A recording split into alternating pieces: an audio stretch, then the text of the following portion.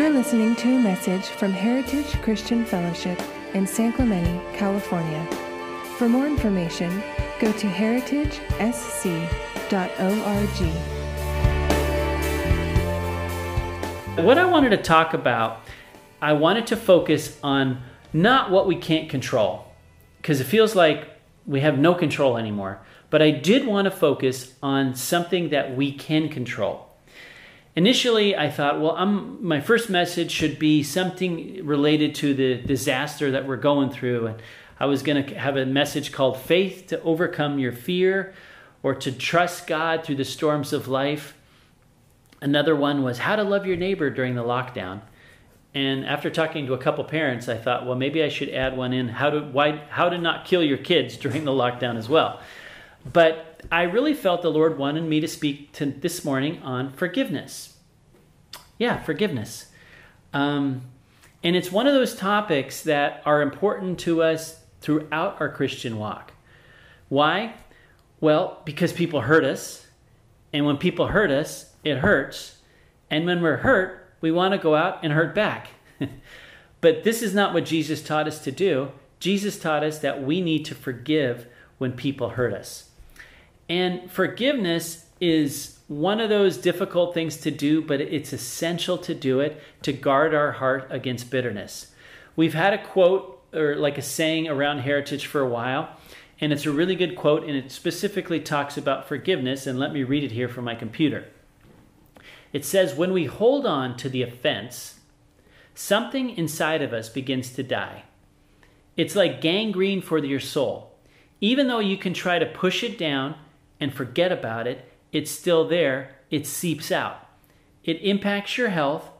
Unforgiveness is like drinking poison and expecting your enemy to die. It's powerful. It's true. It's a good visual as well. But before we go any further, I want to define what forgiveness means. Forgiveness is relinquishing my right to get even when I've been hurt. Giving all the rights up. Releasing the offense. And if you look at the word forgiving, it's forgiving. So it's actually giving away of the offense, and you give it back to God and let Him deal with it. And also I wanted to talk about what forgiveness is not, because I think what it's not is as important as what it is. So first, forgiveness is not pretending it didn't happen. Just saying, I'm just going to deny it, put my head in the sand and pretend it never happened. No, it did happen, and you have to acknowledge the behavior, call it out, name it, and be honest about it. So second, forgiveness isn't necessarily reconciling either. I know a lot of people think it is, but I don't think it is. And sometimes it's impossible to reconcile with people because you don't know where they are anymore. Perhaps it was a stranger. Perhaps the person passed away. You can't make amends anymore. Or perhaps they don't want to have anything to do with you, or they refuse to walk towards reconciliation. So forgiveness is not necessarily reconciling. And sometimes it's actually safe to not reconcile because the person's behavior is dangerous to you or to your family. I had a friend, Tim McDonald, in a newcomers group back in the day, and I remember he told me he had to cut off all relationship with his dad because it was dangerous for him and for his family. And another thing, forgiveness is not an emotion or a feeling. Forgiveness is a choice. And forgiveness is not a one-time deal either. Normally, it's a repeat as necessary thing as well. So why do you need to forgive? A lot of times we think it's my right to hold on to this grudge. They don't deserve my forgiveness. I will never forgive them. Have you ever heard that, or maybe said that, or even thought that? Well, Jesus used a story in Matthew 18 to explain why we need to forgive and what happens when we don't forgive. And that's found in Matthew chapter 18, verse 21. So if you want to turn there, that's in Matthew 18, starting in verse 21. And let's read it. Then Peter came to Jesus and asked, Lord, how many times shall I forgive my brother when he sins against me? Up to 7 times? Jesus answered, I tell you, not 7 times, but 77 times. In other words, 490 times a day. What was Jesus really trying to make a point here? He was trying to say that we need to have a lifestyle of forgiveness. And then Jesus goes into this story, and it's called the parable of the unmerciful servant. And it's a story with two parts, or say two acts. So the part one, or act one, starts in verse 23, and let's read it. Therefore, the kingdom of heaven is like a king who wanted to settle accounts with his servants. As he began the settlement, a man who owed him 10,000 talents was brought to him. In today's economy, that's about $100,000. Since he was not able to pay, the master ordered that he and his wife and his children and all that he had be sold to repay the debt. The servant fell on his knees before him. "Be patient with me," he begged, "and I will pay back everything." The servant's master took pity on him, canceled the debt, and let him go. So who are the players so far in this first part? The first player is the king, who represents God. The second is the servant, who represents us, you and I. And then we have the 10,000 bags of gold, or talents, of 1,000 talents. That is about 100 grand. And that's our sin or debt to God that we can never, ever repay. And so what are our choices? We could get locked up to pay for our sins and never come out, or someone can forgive us and have mercy on us. So what did the king do? The king had mercy on him and released him from all his debt.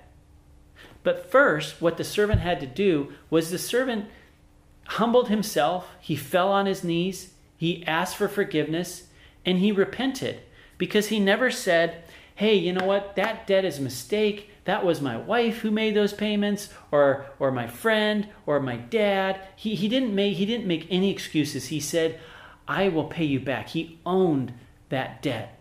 And so when you repent, you say, "Yes, Lord, I did sin, and I want you to forgive me." And the king took pity, canceled his debt, and let him go. In other words, in Christian terms, it was salvation. And can you imagine that guy's life after he got out of debt? You know, he goes home, takes off his prisoner clothes, hugs his wife, hugs his kids, eats a home-cooked meal, takes his dog for a walk. I mean, he is enjoying life. And that's what happens when you become born again, or you receive the gift of salvation from God. It changes your whole life. And your old way of life, your old debts are all gone. And the Bible says it gives you the peace that passes understanding. So if I would challenge you this morning, if you have never accepted Jesus as your Savior, it's simple. All you have to do is humble yourself, ask God to have mercy on you, ask Him to forgive your sins, and repent, and follow Him and be a disciple of Jesus. It's simple. So then we go to Act 2, which is the second part of this story, and that's found in verse 28. But when that servant, the guy who just got forgiven, went out, he found one of his fellow servants who owed him 100 denarii. And according to the Message version, it said $10. So it's a little amount. He grabbed him and began to choke him. "Pay me back what you owe him," he demanded. And then in verse 29, we saw this before, the fellow servant fell on his knees, begged him, and he said, "Be patient with me, and I will pay you back." And he too, he was humble, and he asked for forgiveness, and he owned that debt. He said, "I will pay you back." But what happened? He refused. The guy who just got forgiven of the $100,000, he refused to forgive this guy for $10. And instead, it says he went and had the man thrown into prison until he could pay the debt. When the other servants saw what had happened, they were greatly distressed. I mean, wouldn't you be at the injustice of that? And went and told their master everything that had happened. And so you look at the man's actions who had been forgiven the 100,000 versus the king's actions. The king took pity and the man had no pity. The king canceled the debt, but the man was a stickler. He wouldn't even let $10 go. And the king let him go, and then the man put him to prison, made his life miserable. And what happened after that? In verse 32, said the master, or God, called the servant in, and this is what he said. He says, "You wicked servant, Can you imagine getting to a place where God would say that to you, you wicked servant? Well, according to this, if you don't forgive your brothers, God will call you a wicked servant. I mean, doesn't that terrify you? It really does. And then he went on to say, he says, I canceled all that debt of yours because you begged me to. Shouldn't you have mercy on your fellow servant just as I had on you? And isn't that what should happen to us? Because God forgave us. Jesus gave his own life on the cross to forgive us. And all he requires is for us to forgive others. And when we don't, he says we're wicked. And there's some people wonder, does God ever get angry? Well, it says he was angry. And it says in verse 34, it says, in anger, his master, the king, God, so God does get angry. And when you don't forgive people, it makes him angry. It says his master turned him over to the jailers to be tortured until he should pay back all that he owed. So it's interesting here. There's one more character who kind of comes into the picture. It's called the jailer. Who is the jailer? So the king is God, the servants is us. The jailer, in my opinion, is Satan and his minions or the demons. And when you don't forgive, you give legal access for the devil to come in. And what does it do? It says to be tortured. What does that mean? Well, that means that the devil is going to do to you what he does best to people. He brings sickness. Some people are, I've heard there are cases when people have unforgiveness, it brings own sickness in their life. Just like drinking poison and expecting someone else to get sick. No, you're the one who's going to get sick. Or there's anxiety or fear, just no peace. You're tortured in the demonic realm when you don't forgive. It's really serious stuff.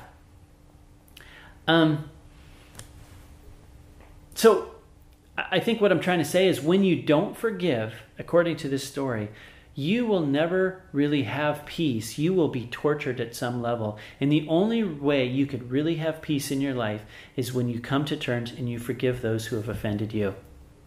What does that look like in real life? Well, let me tell you a story, again, from my friend Tim McDonald, that kind of makes this point. His first wife, Doreen, she died when she was 40.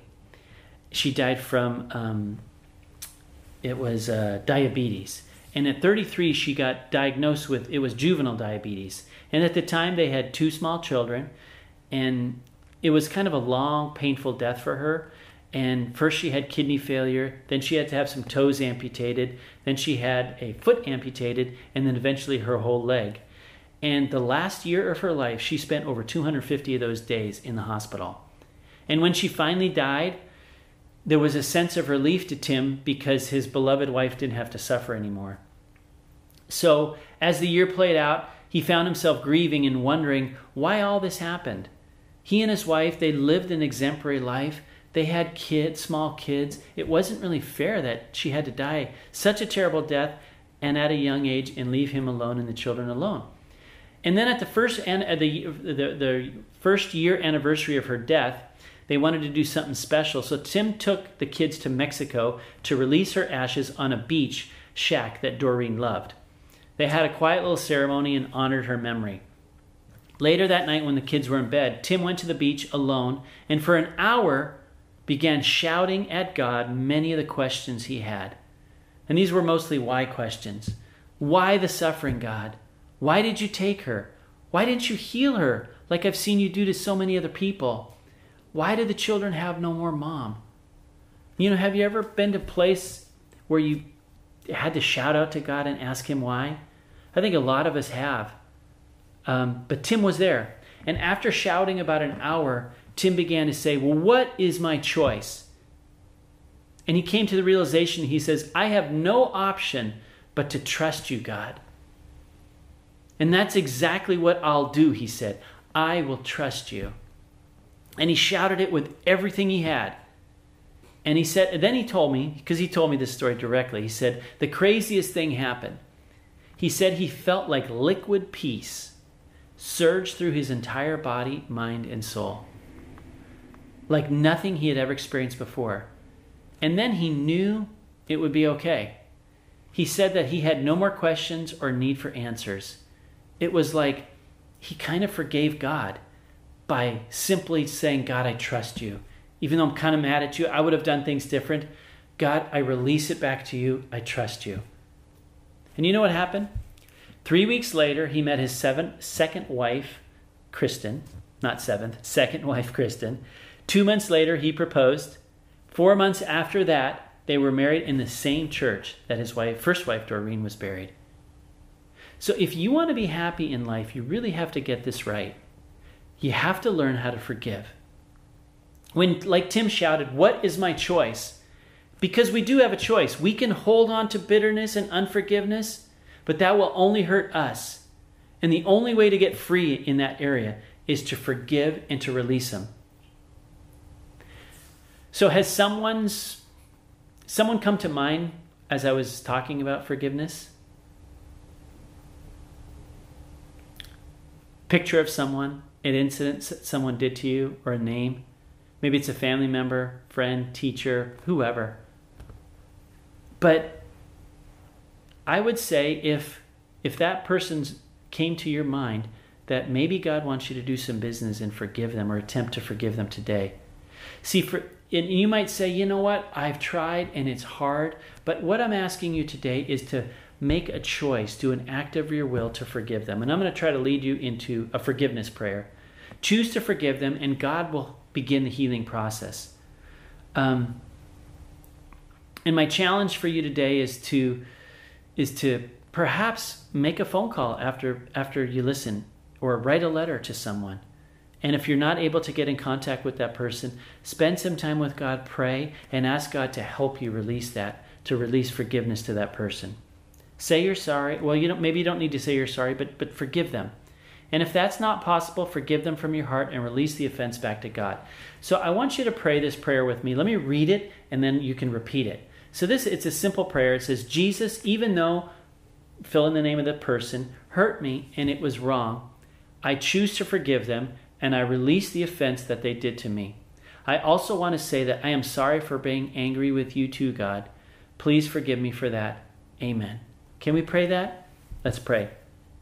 Repeat this after me. Jesus, even though, fill in the name, hurt me and it was wrong, I choose to forgive them and release the offense they did to me. I also want to say I'm sorry for being angry with you too, God. Please forgive me for that. Amen. Let me pray. Lord, I ask, Lord, that this message would have touched us and would begin the healing process, Lord, of the hurt that we've been harboring in our heart that's leading to bitterness. Lord, we want to have a soft and tender heart towards you. But Lord, when we hold on to unforgiveness and bitterness, it becomes wrinkled, old, and calloused. Lord, we want to return to you in every way and have a clean, pure heart. Give us the ability to forgive and heal us, Lord, as we move through that process, Lord, in Jesus' name. Again, if you need any help, please text me, call me, 949-842-7407. Happy to pray for you too, even about forgiveness, or talk to you more about this if you'd like to. Until next time, on behalf of the wonderful team here serving Heritage, God bless you. We'll see you next time. Thank you for listening. We hope you tune in next week. For more information, go to heritagesc.org.